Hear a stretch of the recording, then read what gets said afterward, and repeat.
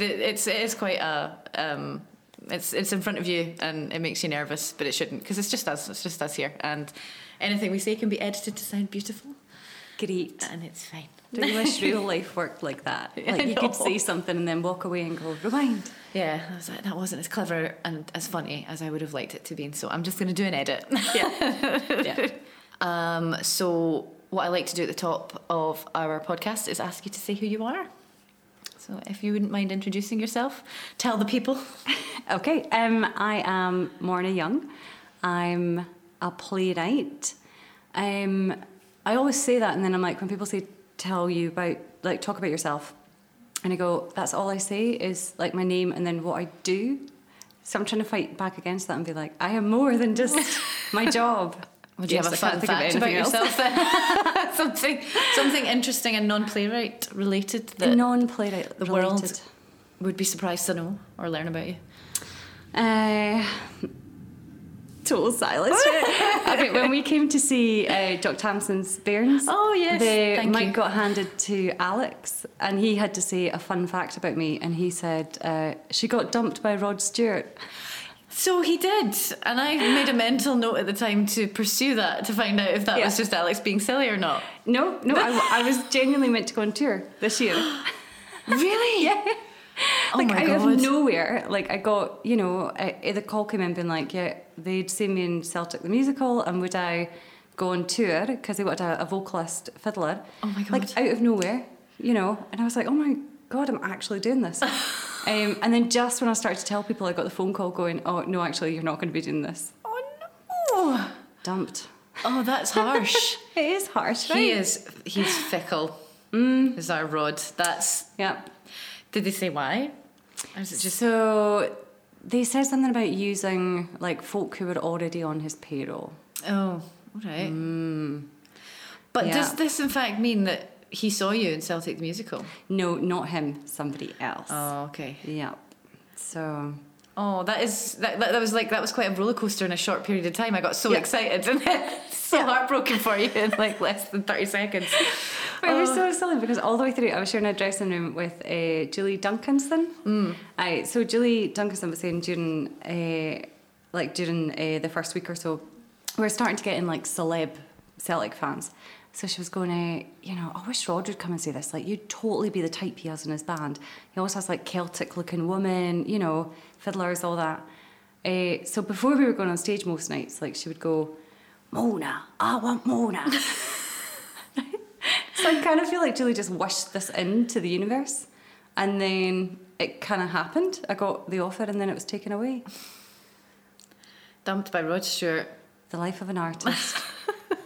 That is pretty devastating. Oh well, what are you gonna do? Next, I'm here with you. Yeah. See, It's fine. Yeah, if you'd gone on tour, would you be touring now? No, actually, it would have been May, July. Oh, okay. May. I missed a month there. May, June, July. I said I've been writing, right? Yeah. I don't get out very often, and then I have to talk words. So you've been writing at the moment. Can you talk a little bit about what you've been writing? So I've been working on the final rehearsal draft for Lost at Sea, which starts rehearsals really soon on the 25th of March. That's quite a big project for you, isn't it? Because it's quite personal, isn't it? Yeah. Would you be up for talking a wee bit about the journey of that? And yeah. would that be all right?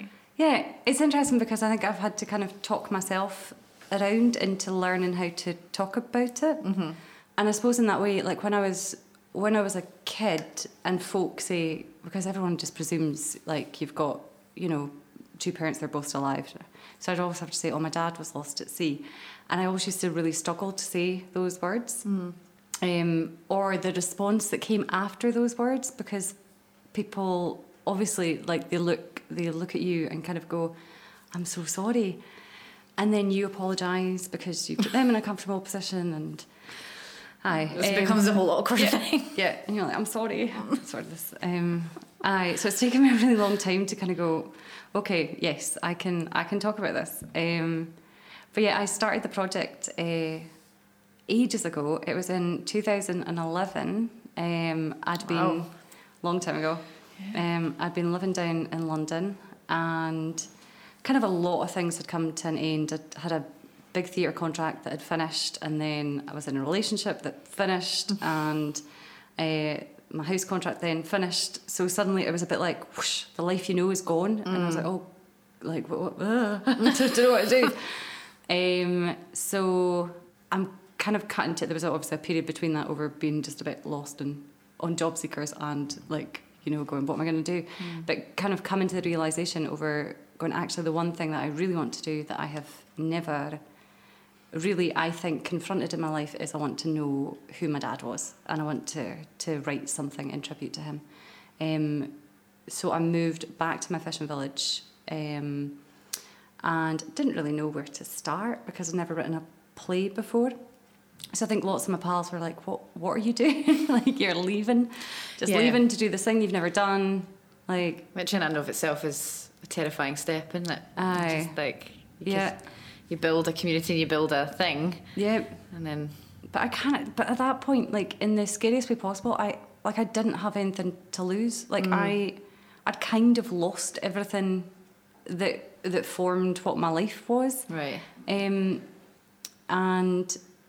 So it really was a chance to go, you know, do you know how, like, people always say that, like, we talk about doors closing and other doors opening. And sometimes I think, like, when you really hit a rock bottom point, it is a chance to kind of go, right, what am I going to do? Yeah. What are you going to do now? Hit the reset button. Yep. So I moved home, back to my wee fishing village, and started work on this play. And I was very lucky because Creative Scotland gave me a wee bit of funding to go do some research and development, which was my lifeline to be able to do this. I started doing lots of interviews. I'd previously trained as a journalist. So that for me was it was a step that made sense to kind of go, okay, I'm going to research this. You start by interviewing people. Skip forward, wrote the play. We did a rehearsed reading in 2013. And I was very lucky with that one because Muriel Romanis directed it. And Muriel, just I happened to meet her as an actor. You know, you send off your emails that are like, hi, I'm a big fan. Like, any chance you'd meet me at some point? And Muriel had said yes. And she'd asked me in that meeting if I'd ever written anything. And I was like, well, funnily enough, I'm just, you know, about to start this process. And she just kind of went, that sounds great. I like you, so anything I can do to help. And that's all, do you know, like, and I think that for me was just like, it was such a stamp in terms of going, someone believes in you, that you can do this. And yeah, she mentored me during the writing, and then she directed the rehearsed reading, and she is absolute heroine, you know, like, aye. That's amazing. Huge respect for Muriel. And it's just, that's so often the way it goes, isn't it? You just take a chance and email someone, and and then you realise it's a human at the end of the line, and you had no reason to be scared, and you just have a bit of banter, and then something good happens. Yeah, and sometimes it is just like one person going, I believe in you, you know, that makes you go, okay, maybe I can believe in myself if you do as well. Maybe I can do this. So did the rehearsed reading, and it went really, really well. It was amazing, amazing you night. Look so you've got a look on your face that says I'm really shocked about that or something. I was petrified because, of course, I was like, there's every chance I could get this so wrong. Trying to write something that was in tribute to my dad, but also there's been so many fishermen and boats lost, you know, from the northeast, but all around Scotland. There is so much scope for, you know, getting that really, really wrong. So I was petrified, absolutely petrified. This hall in Lossiemouth, and it was like 250 capacity seated, and the hall was just bursting. They started doing £1 standing tickets. Wow. And the hall was full of fishermen and like loads of folk who'd never been to the theatre before, let alone a rehearsed reading. And I did a bar that was I went into Asda and bought loads of wine and beer and everything. It was £1 to drink, and just it's this great, amazing night. And I suppose on the other side of that, folk started calling me a playwright, and I was like, I don't know how to write a play. God, I'm going to have to learn. And what does that look like? How do you learn to be a playwright? That's a really good question. If I figure that out one day, then I'll let you know. I suppose I was also really fortunate because I got selected round about that time for Playwright Studio mentoring, and they were really delighted to find someone who wasn't from like Glasgow or Edinburgh. They were like, so originally when I started the mentoring with them, I was coming down I'd get the train down to Glasgow, do the mentoring session. So you were still at home in your village at that point? Mm-hmm, yeah. And then the year after doing the mentoring, I got the New Playwrights Award, which I really didn't expect, but it was just kind of 1 year from the other. And it was pretty much because of Playwright Studio that I decided to move to Glasgow. Right. I didn't know anybody here, apart from Dave Rankin. Just Dave. That's it. He's from Elgin as well. But because of Playwright Studio and that connection, I was trying to decide what to do next, and there was a part of me I always wondered if I would go back to London, and I really quickly realised that I couldn't sustain any kind of theatre career back in my village. Right, yeah. That was going to be impossible. So I moved to Glasgow after that, knowing my one pal. Your one pal. Well, sometimes that's all you need. Just one pal. Yep. And then that pal will introduce you to their pals. Exactly. And then so on and so forth. Yep. And Glasgow's awful friendly. Oh, you know. I know. It's like, it's not hard to build yourself a wee community here. Yeah. Very, very true. Very true. And I think it's really important, community. And I was wondering, actually, to cycle back, I'm kind of reverse engineering this a little bit and ask to cycle back. So when you were in London, you were an actor primarily. Yes. And a professional temp. And a professional temp. So I think that's what I'm getting at, because it would be good to talk about your time then, because you mentioned there was a period where you were on Job Seekers and stuff like that, and I've been thinking a lot about that recently, because there's been a bit of a social media thing around talking about being open and transparent about the fact that so many artists have day jobs. They have multiple day jobs sometimes, and it's really, really hard to sustain sometimes. And also we're kind of conditioned to not talk about it because you might get tarred with the, well, you're not a real artist brush if you're having to do other things. Yeah. So would you be up for talking a wee bit about your experience hustling and what that was like? And hustling. There's a word. I don't know if I've ever been very good at the hustling, and I think this is something that I've been thinking a lot about recently. And we were talking a wee bit earlier about class and your background, and I think for me, I've always been a bit of a nervous person going into spaces that I don't feel like I belong in, and that a lot of the time is kind of theatre space. I mean, obviously, I'm not. I'm further ahead now than I was, but I still have this walking into some buildings that I'm like, I don't really belong here. Yeah. Don't know how to act. or like a posh pub. So, like, going to drama school for me in the first instance, and when I first got in, I didn't think I was going to be able to go because of the fees and everything. And I was really fortunate because it was a fisherman's charity that stepped in and paid the fees for me, and another fisherman's charity gave me a wee bit of subsistence per month. Right. Sorry, did you go to drama school in London? In London. Yeah. Yep. And I worked as well. I worked in a restaurant and in a pub and everything else. But yeah, that kind of walking into the London drama school world. I'd never been to London before either, so like really, like, you know, proper tutor going like, oh, I don't know how the escalators work. I don't know how to. And also being like quite Doric as well, you know, North East Scots folk going, do you speak English? Yeah, okay. So that whole world for me was really like, you know, a bit of a like wide eyes, and I spent that entire time, I think, at drama school going, I don't know why I'm doing this. I don't think I really belong in this world, and I can't really afford to hang out with my pals because they always want to go to that wine bar, and that's like actually more for a glass of wine per hour than I'm earning. Yes. So, you know, just can't do it. So it's been like that journey for me over going down to London in the first place, and everything that went along with that was huge and eye-opening, and I always felt like I was a few kind of steps behind, going, I'm gonna understand this, and what's this amazing food that everyone's eating? Oh, it's hummus, right? what how do you make that? Like, there's so many oddities with what I knew and what I didn't know, and everyone else that I was in that world with. I know I'm slightly dancing around because I'm like, I can't actually remember your original question, which was about. I was just talking, just getting your thoughts on that, and because I think it's getting a wee bit better now that we're having a wee bit more of everything in our industry. By industry, I mean theatre and film and all of that jazz. Everything about what's unfair about it or creates obstacles for people. I think we're getting better now at calling these things out and being transparent about the fact that they happen.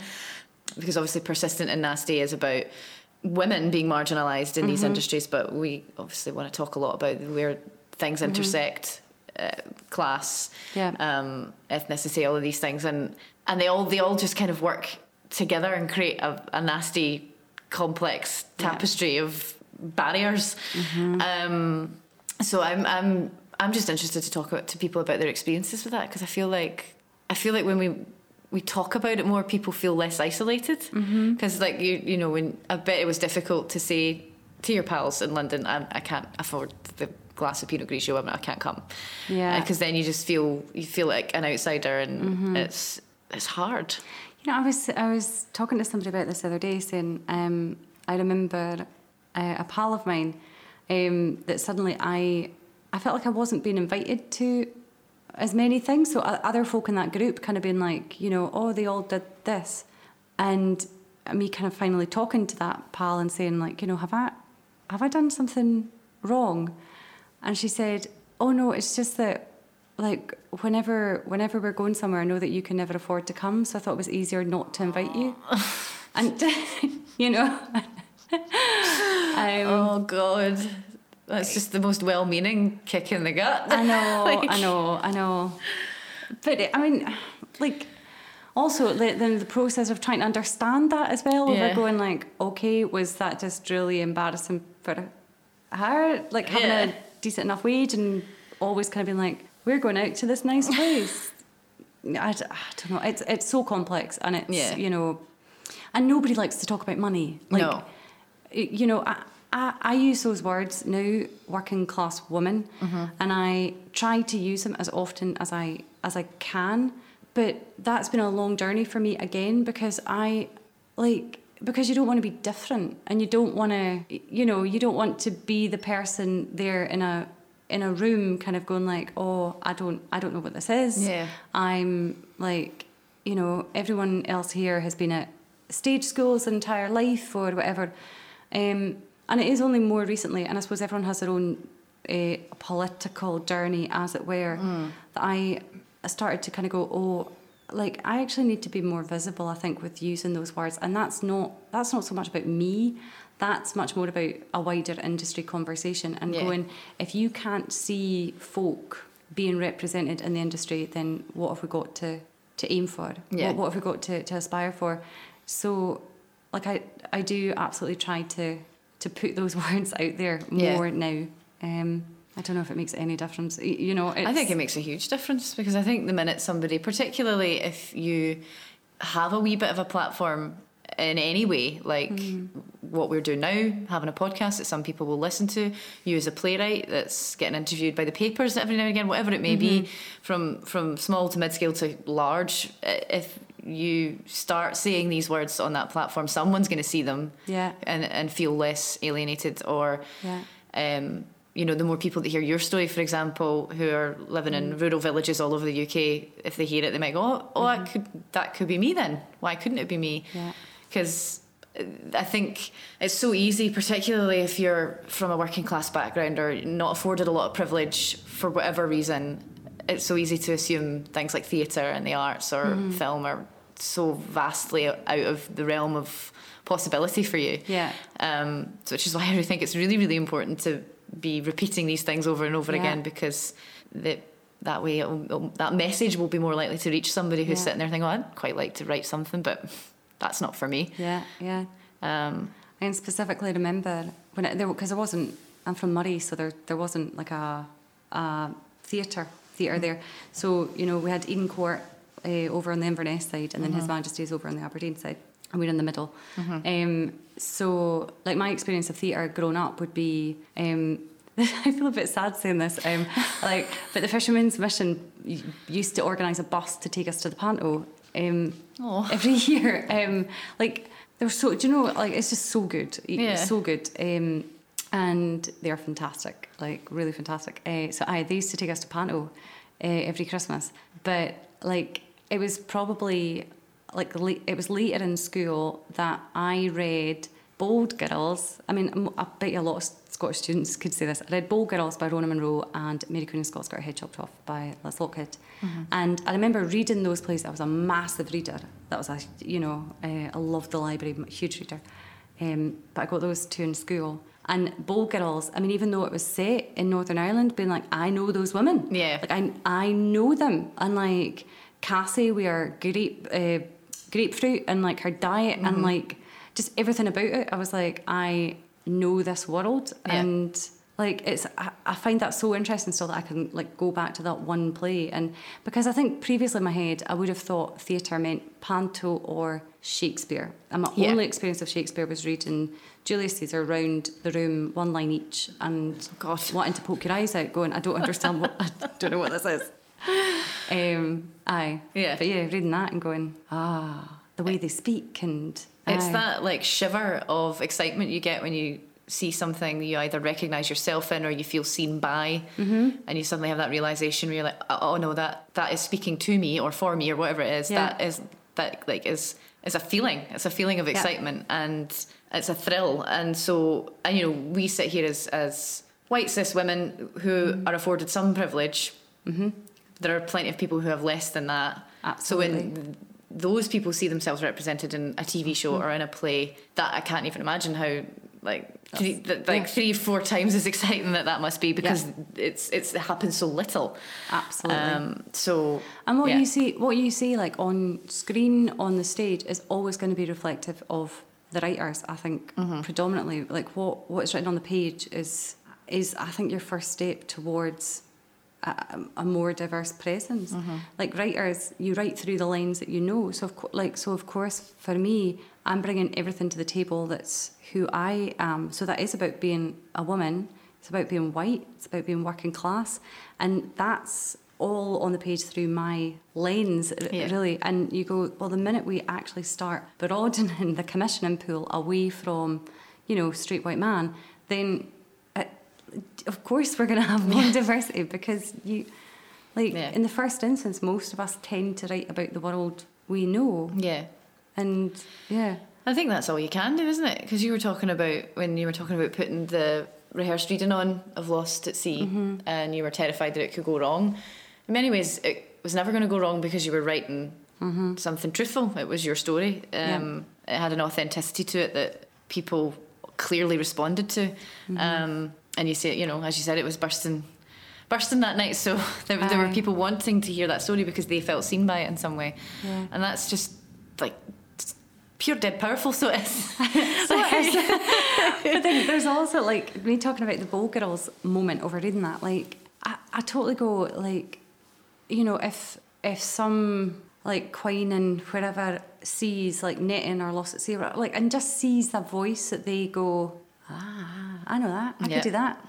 Like, I mean, that makes you go, oh, that's exciting. You know, and And I feel like most, like you're saying, talking about widening the commissioning pool, the people giving out those commissions in the buildings that are programming, I feel like there's just this massive missing a trick. Like, you could distill that excitement by understanding that diverse programming will bring more people into your theatres, or have more people putting on your plays, or whatever it is, because we talk about this all the time on this podcast, like, just reflect the world around you truthfully, like, and authentically. And I think I'm really simplistic about this. I go, I don't understand why that's difficult. I agree. I really, really don't. Because surely you just have to look at your programme and go, oh, 10 white men.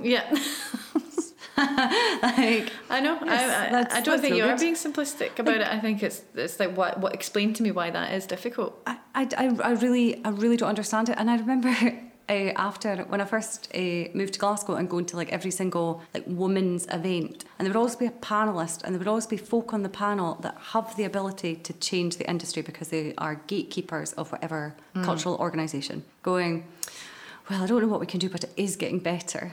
And you're always like, you do know what to do because you literally have the power. Yeah. Change it, you know, and that baffles me sometimes, that we all have to sit around scratching our heads going, what should we do? Yeah. And it's also frustrating to me because there's so many people like standing up going, do this, like, and it's quite often the artists with the limited resources who are like doing the hustle, who are the ones like you and I sitting here talking about it right now. It's like, why are we unpacking this in the time afforded to us when there are people with lovely healthy salaries that could be doing it? And it's very, very frustrating and baffling. And you just keep on chipping away, and then occasionally you have to kind of stop and pause and breathe because you go, this is exhausting. It really is exhausting sometimes, like shouting out and calling out and feeling like you're just never ever heard. And then you kind of have to go, okay, regroup, let's go again. Yeah. Because all we've ever got is hope and the fact that we can just keep trying, right? Absolutely. But it shouldn't be as difficult as it's made out to be, because it's not. No. I really don't think it is. And I know it's frustrating sometimes to feel like there's always something that you need to fix. But I think that's just the nature of the world we live in at the moment anyway, as it exists. It's a bit of a mess in many ways. So I understand how exhausting it can be to come up against being told you're using the wrong language, or you're not doing enough, or whatever it may be. But like you just said, I think it's about, okay, take a breath, take that on board, and chip away where you can. And realise you can't fix everything all at once in one go. But there are steps you can take. And I was very, very fortunate last year because I got to go to New Zealand on a playwriting residency, which is one of those things that I've just smiled as I'm saying it, because I can't help but going like, I know that was really lucky. It looked amazing. Like just one of those jobs that you get that you go, I can't, like, I can't believe it. There's nothing else I can say apart from going, it's amazing. And I just like that was like my childhood dream, was to go to New Zealand. A pal of my dad's had emigrated there, and he used to send us a calendar every year. So I grew up with a calendar of New Zealand on my kitchen wall, going, this is one day amazing place. So I got to go and got to meet Jim whilst I was out there, and he gave me like all these photos of my dad. Like it was so nice. But yeah, when I was out there, because it was primarily for work, and I was hosted by a theatre company, and like it was really great to see a different scene, as it were. And in New Zealand, the very active conversation is about representation of Maori voices. And cultural appropriation is something that's having to be discussed constantly. But there's this, what I just really took on board when I was out there was the fact that, like, across the board, it seems that everyone in theatre is making an effort to, for example, learn Te Reo Māori. And so I was going to theatre buildings, and you would have the artistic director coming out and doing an introduction in Te Reo Māori. Wow. And again, I kind of go, well, what's the equivalent of that here? Are we going to have the head of theatre buildings coming out and delivering a welcome in Gaelic or Scots or... And I think it's all... That would be an amazing step. It would be something. I don't know. But also does, like, that feels like something like hugely achievable and relatively small that would, particularly in New Zealand, make people feel instantly more included. And like that was a space that they were welcome in. That's really clever. Like, and it's just like I loved the scene out in New Zealand. I really did, and I loved the active conversations that were happening. And again, like I'd never, even though I've used the words cultural appropriation, sometimes I think you can use terms and then, but not necessarily fully understand what you're talking about. Do you know what I mean when I say that? I had this, I think, for years that I would probably use the words like queer theatre and not actually really know what I was referring to. Yeah. I think it's very easy sometimes in the theatre industry to just, you're so surrounded by certain words that you go, yes, I know what I'm talking about. Yeah. No, I don't know what I'm talking about. I need to actually go Yeah. away, have a think, ask people. So like a real focus on understanding what lines you are telling a story through. And it was absolutely fascinating to be a part of that conversation, to witness conversation, but then also because I was writing a play that was about New Zealand as a whole, and I was particularly looking at, I suppose, a people and a land in a way, and there's a, like, in terms of Scotland, the clearances, and in New Zealand, looking at the fact that so many Maori people were moved from their lands stolen, and, you know, language, minority languages, and embarking on these great conversations going, what stories do I have the right to tell? Because actually, I don't own any Maori stories. They're not my stories. Yeah. But what I can do is have active conversations with folk whilst I'm out there, and absolutely carry an awareness over going, this is my lens I'm telling the story through. And being respectful, but also just trying to constantly go, I am learning. Yeah. I'm trying to learn. And I do think, I don't know, I don't know how much in Scotland we are taking those steps always to keep learning. And growing and going, actually, that just the example I said there, like I can never imagine a day over a welcome in Scotland not being spoken in English. You know? Yeah. And then you go, well, why is that so difficult to imagine? Don't know, but it is. Yeah, because nobody's just started doing it. And I think it's just the case of like making that change in recognition of the society and the makeup of that society that you exist in. Just make the change and start doing it, and then it'll be less hard to imagine. Yeah, I don't know. Again, maybe I'm being overly simplistic. That idea of like, what, just try it, just do it. My pal Anya in New Zealand, she just whenever we had conversations about change, she'd always just be like, it's really simple. Some people just need to get out of the way. Get out of the way. I love that. And that was it. Just get out of the way. Get out of the way. I do love that. Yeah. I think I can't remember who it was I was talking to, but they had said much the same thing, and it was like, just look at who's not at the table and then get out of your seat and like give your seat up for a bit to someone who's not at that table and who has never been at that table. Again, I just don't think that should be that hard. But then there's obviously a lot of power at play and power dynamics at play. And you know, it's hard for people to give up their spot if in their mind they've perceived power is dangerous, right? Yes, power is very dangerous. But I do always come back to overgoing the idea of trying to take some responsibility for using any voice you've got in a positive way. Yeah. But then also knowing when to step aside. Yeah. You know? I think, and I do understand that for a long time, particularly in our industry, that's been hard because people are just scrabbling for the bits that they can get. And if you have been trying really, really hard to carve out what tiny little place you do have for yourself, it is hard to step aside when an opportunity comes along that might be better going to someone else. But I think that I don't think those are particularly big sacrifices to make for the greater good, as it were. Yeah. But I do understand. Yeah. That it's also hard. Yeah. And I think there's, like, again, there's that issue as well, I suppose, like we were talking about, like, class as an issue earlier. And I suppose it's people, when people talk about, like, writing a class play. Yeah. And I don't know why you always go, but, like, it's the same thing. Nobody really sits at a table and goes, we should have a middle class play. Yeah. Like, it's just, there's something about going, the working class play that it makes you kind of go, oh, poverty poor, and we're going to start talking about, like, the poor people. Yeah. And I don't know, there's so many steps, I think, still missing in this whole process that you go, like, when does it get to be, you know, that your play just is your play? Yeah.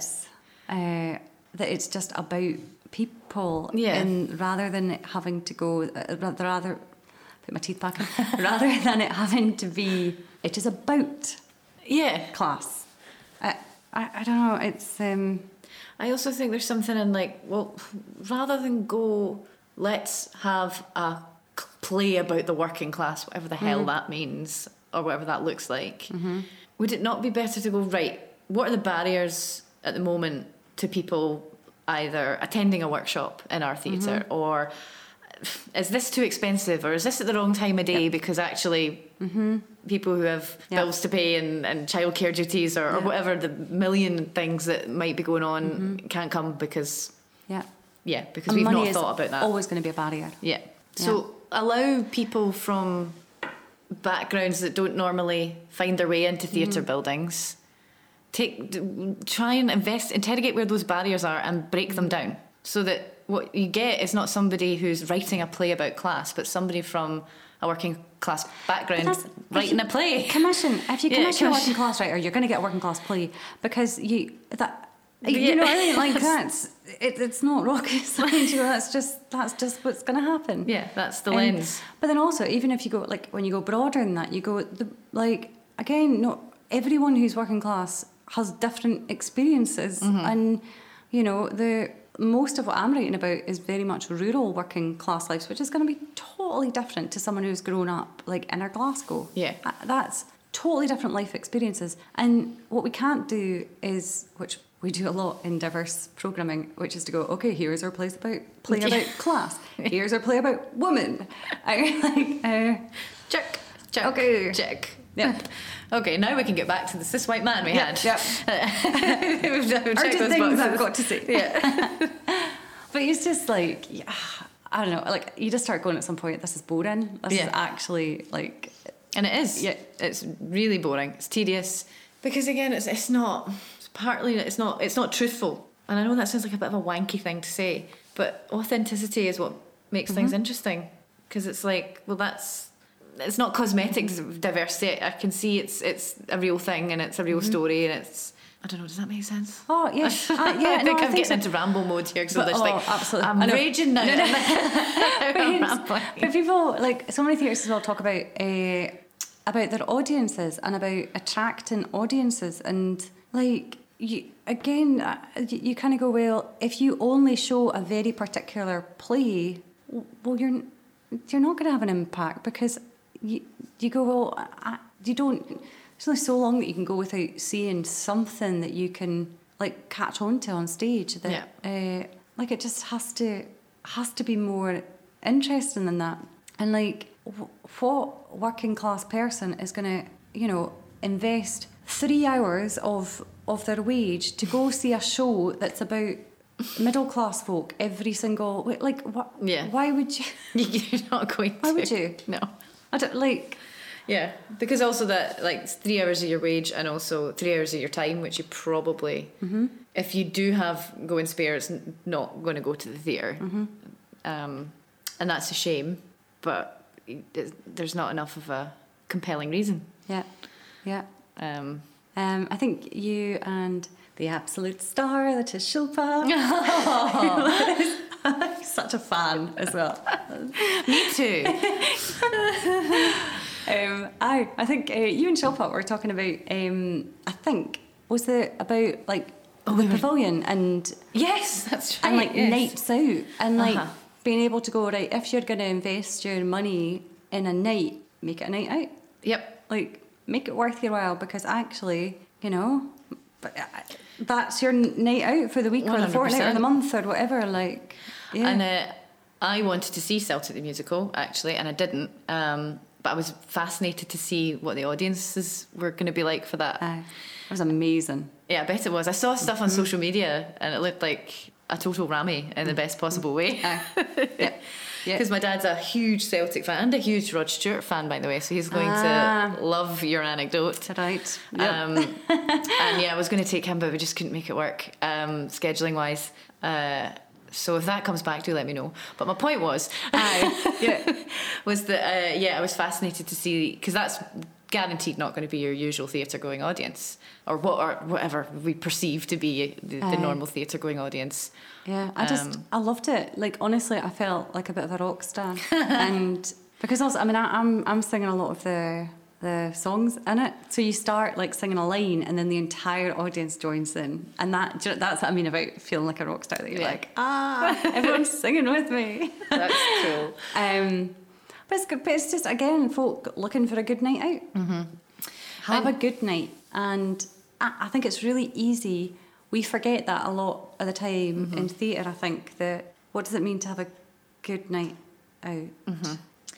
Yep. And that's Shilpa and I were talking about, because I think the Pavilion's a brilliant thing. Like, I don't go there very often, and it's partly because, well, when I do go to the theatre, when I've got the money to spend on theatre tickets, I'm going to the things at the Tron and the things at the Traverse, because I'm guilty of being like, I have to go see that because that is what I need to be seeing to be part of the gang of theatre people, so that I can contribute to those conversations. It feels like part of my job, which is not in any way like say that I'm not enjoying it. I'm enjoying those experiences, but so like and also truthfully, things like Menopause the Musical and stuff like that are not my cup of tea. But I personally, love it. I think I would love it, so just say it. But I love the Pavilion, and I love that it exists, and I think it's absolutely brilliant. And they are, from what I understand, pretty busy all the time. Yeah. And in a way that other theatres could only dream of being. Yeah. So there is something, and I think Shilps and I talked about that. There's something that they're doing that other theatres could learn from, and it is probably just that, like understanding who their audience are. Yeah. But again, and being able to remove a little bit of snobbery in that as well, and because I think again, attitudes of we're going, what is this place? You know, and you go, well, actually, let's remove the snobbery a wee bit, because they are selling out a million times more than you are. So let's have a conversation about that. Yes. Yeah. Oh, there's so much snobbery in all of it, and it drives me mental. Because I feel like we're so often performing versions of ourselves, because we have to play into it a little bit, and it makes me a wee bit queasy. Yeah. For a long time, I still find it difficult, because I'm socially awkward, to force myself into rooms for the benefit of getting somewhere in my career. But I hated it a lot more when I was playing at it, you know, that performed idea of adhering to these snobby things, and it's just gotten so much easier since I started giving less of a fuck. I think that applies to life as well, right? Yeah. Because it just got to the point I was like, do you know what? It's not worth it. It's not worth it. And I think actually, interestingly enough, it's gotten better. Like once I started just being myself and not worrying about that as much. But that in itself is breaking through a bit as well, because again, I think about when I was down in London and like going for so I was the Royal Court used to do a rep scheme, so it meant you got free tickets to see their shows, and then but on the basis that afterwards you would go on social media and say, I saw this great show, here's a discount code. Okay. But it was great because got to see everything at the Royal Court for free. But going for a drink with some of the other reps and sat at a table, part of a conversation, that I was sat there going, I actually don't understand a single word that anyone is saying. And I think the conversation was about like the classics. I don't know. But that way that, yes, I'm going, I just know. But also like I fought for so long that idea of the shame inside myself that I am not educated enough. I am not well spoken enough. I am not enough. Full stop. And like learning to question has been a big thing for me, to actually go, do you know what, I'm okay to say I don't understand what you're talking about. Yeah. I don't understand what that word is. Yeah. And again, I'm someone who, I've got the slight oddity about me that because I grew up reading quite often, there's a lot of words that I use that I only recognise them on paper. Right. Because I've only you've never read them or written them. Yeah. So and it's, there's a few opportunities to speak certain words as well. Like, if that makes sense, like what situation would you have been in to use this list of words that you've seen written down or you've read? It was when I started to get more sure of myself in those moments and going, I'm not Scooby, what you're on about, I'm sorry.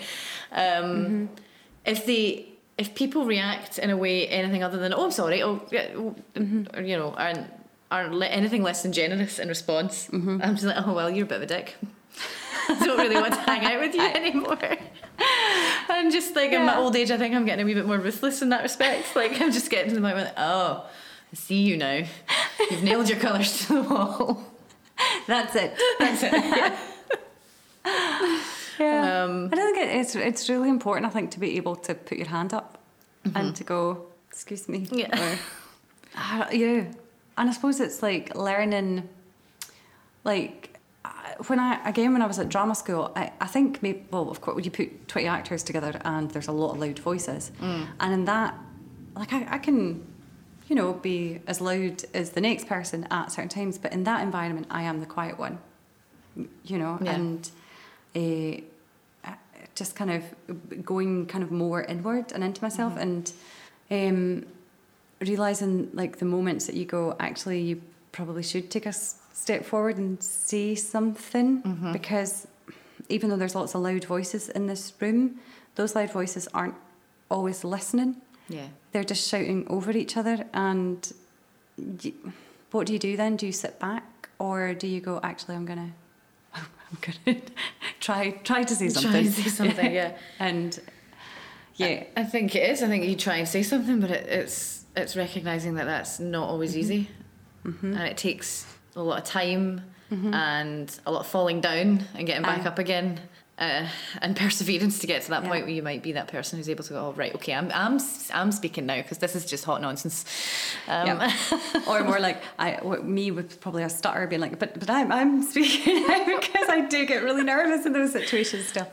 Yeah, it's like when you're sat in a circle at these meetings and they go around and you've got to say your name and who you are, and you know, it's like 6 people before you, and you tune out because you're going, okay, it's coming, 5 people, it's coming up to me next. Just say your name, and then you're almost going like, what's my name? What Hi, I'm like, I don't understand why that's such a big deal to do, but and that's actually my idea of hell. Like, if there was a hell, that would be it for me. It would just be constantly going into rooms and being in that circle. All right, we're just going to go around and say a few things about ourselves, like on a loop permanently. That would be my. Yep, I think that would be mine as well. So at least I could join you there. You go. You go. Yep. Oh God, definitely talking in public like that when it's not rehearsed. A little bit like this. It's scary. Shouldn't be scary. Yeah. Maybe I should have made it less formal, and we should have done it in the pub. We're in a conference room. In a conference room, yes. Which was really not by design. It wasn't meant to be as conferencey feeling. It was just a room that was available. Yeah. So Lost in Sea is coming up soon, isn't it? Yes, it opens 27th of April in Perth, and then it tours Scotland. I'm so excited to see it. I'm really looking forward to seeing it. So am I. In that way that I suppose because it's been so many years in the making. I mean, this is my life purpose, my life goal. You know, and the fact it's taken so long, and that journey has been so many knockbacks along the way. And every time it felt like, you know, it was going to be on in 2015, and then it wasn't because we didn't get funding, and then it was going to be on this year, and because it is such a big cast, it's such a big story. It's my first play, and I wrote like a 10-hander that was, you know, 2.25 hours long, because nobody had like actually got into my brain enough by that point to go, think small. You know, so I just wrote the play I wanted to write instead of going, okay, we'll only get funded to do a 2-hander. I'm so happy you didn't have that voice in your head at that time. Like, so do you know, there's a part of me that goes, I really respect who I was at the time, just going, I'm going to do this, but also doing things like, why not? Right, this is a story I want to tell, so why not write it for a big cast and make it a full-length play? Yeah. But there's been a lot of knockbacks. I have cried a lot. Mike Griffiths, who's at Perth now, was the development producer on it for the last couple of years. And poor Mike, he's the loveliest. He's a lovely man. Loveliest man ever. Has had to, I think, about 3 times phone me with bad news that, you know, we've lost this bit of funding or this thing has dropped out. God. And I have cried on the phone to to Mike. One of them was when I was out in Iceland. I've been really lucky with some work gigs. I was doing a work gig in Iceland of all places.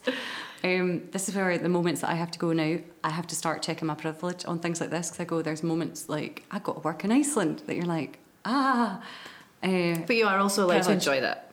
Aye. But yeah, so Mike phoned me when I was at the airport in Iceland about to phone home to say that we hadn't got the funding at that stage, and I sat in the toilets in Iceland and just cried, like on the phone to him for about half an hour.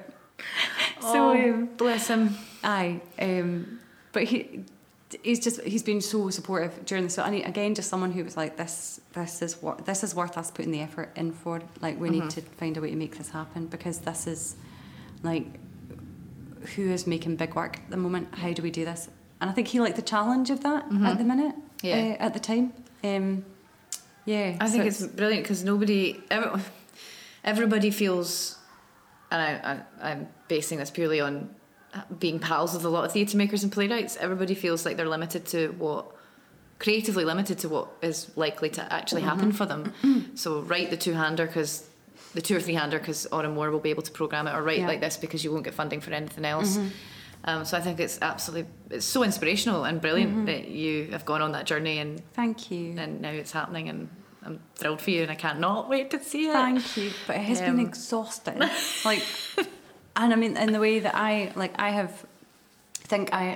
genuinely think I've danced on like the edge of burnout for a long time with going, how do I make this happen? Yeah, how do I make this happen?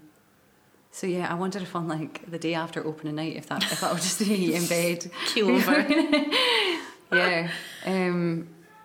But yeah, I can't wait to see it, and I'm so excited to be working with Ian Brown. Like, that for me is one of those do you know Ian Brown used to be artistic director of the Traverse before Philip Howard. Right. So he's the one who moved the building to the new Traverse. Right. And he represents that kind of period in Scottish theatre. I think that like has a lot of plays in it that I loved, or would call them like inspiration for things. Like, he directed the original Bondagers. Right. Okay. And brought through like, you know, however many amazing playwrights. And I'm so excited that he's coming back up to Scotland to do this one. And the reason I just when the conversation had been about Ian directing the play, and I had a first chat with him, the thing I loved was he was like, can I please come to your village? And I was like, oh, okay. So it really was like kind of a theatre blind date in a way, because I took him round to my Auntie Stella's house. Auntie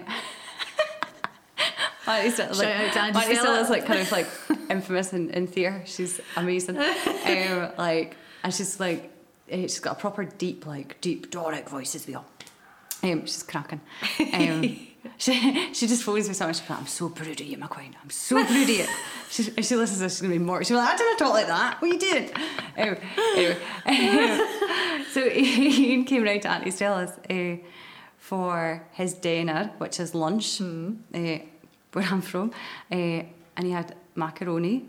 She made macaroni, and the two of them just got on like a house on fire. And it was just great. It was one of those moments that was like, This is a beautiful, just like crossover of worlds, you know. And Ian was Traverse, and then West Yorkshire Playhouse, and is director for like the RSC and all those things. And he's up just having a blether with my Auntie Stella about whether he might be the right person to direct this play.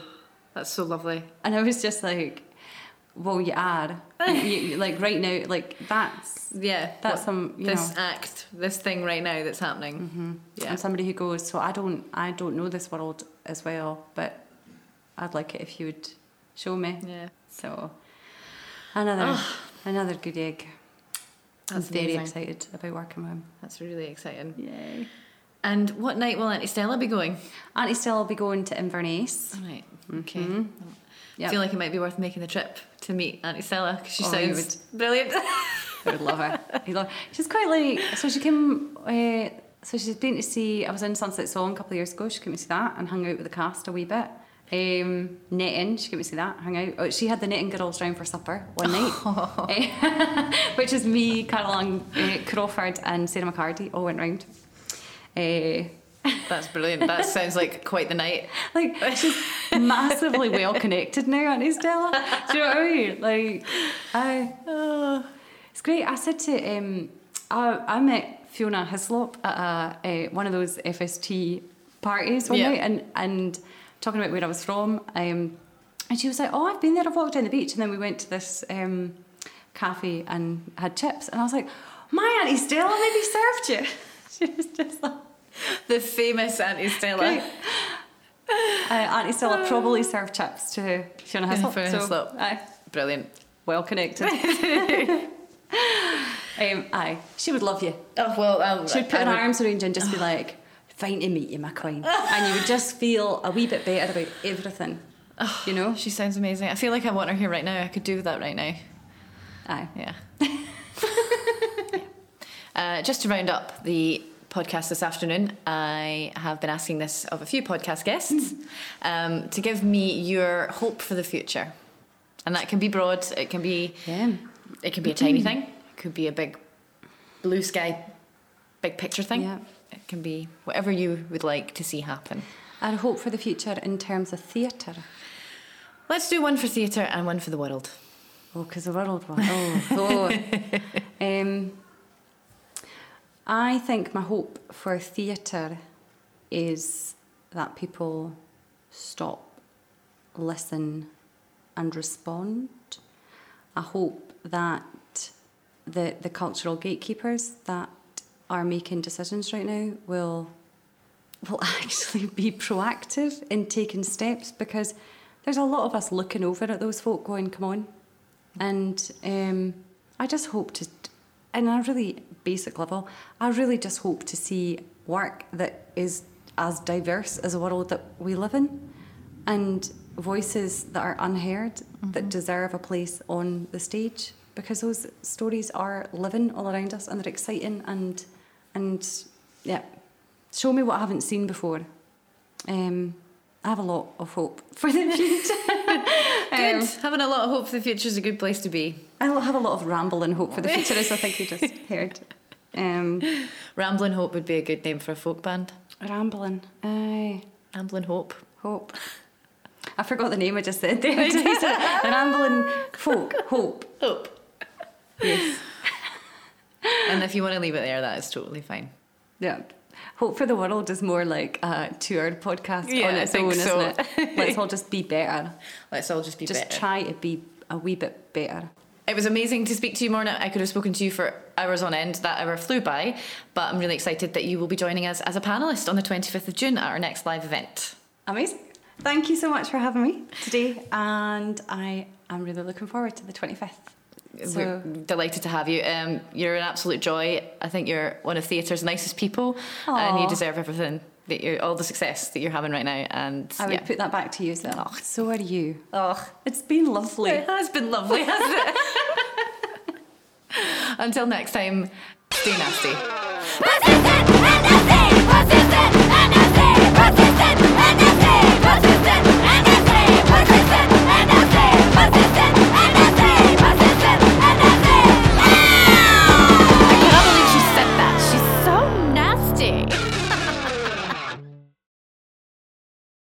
Because, Morna, I could have spoken to you for hours on end. That hour flew by. So I'm really excited that we will have you on our panel on our next event. I shall be there. Yeah, on the 25th of June. Should we do that again? Or should we do that again? Especially because I just took a big sip of ginger beer and I was like, I think she's waiting for me to respond and say something quick.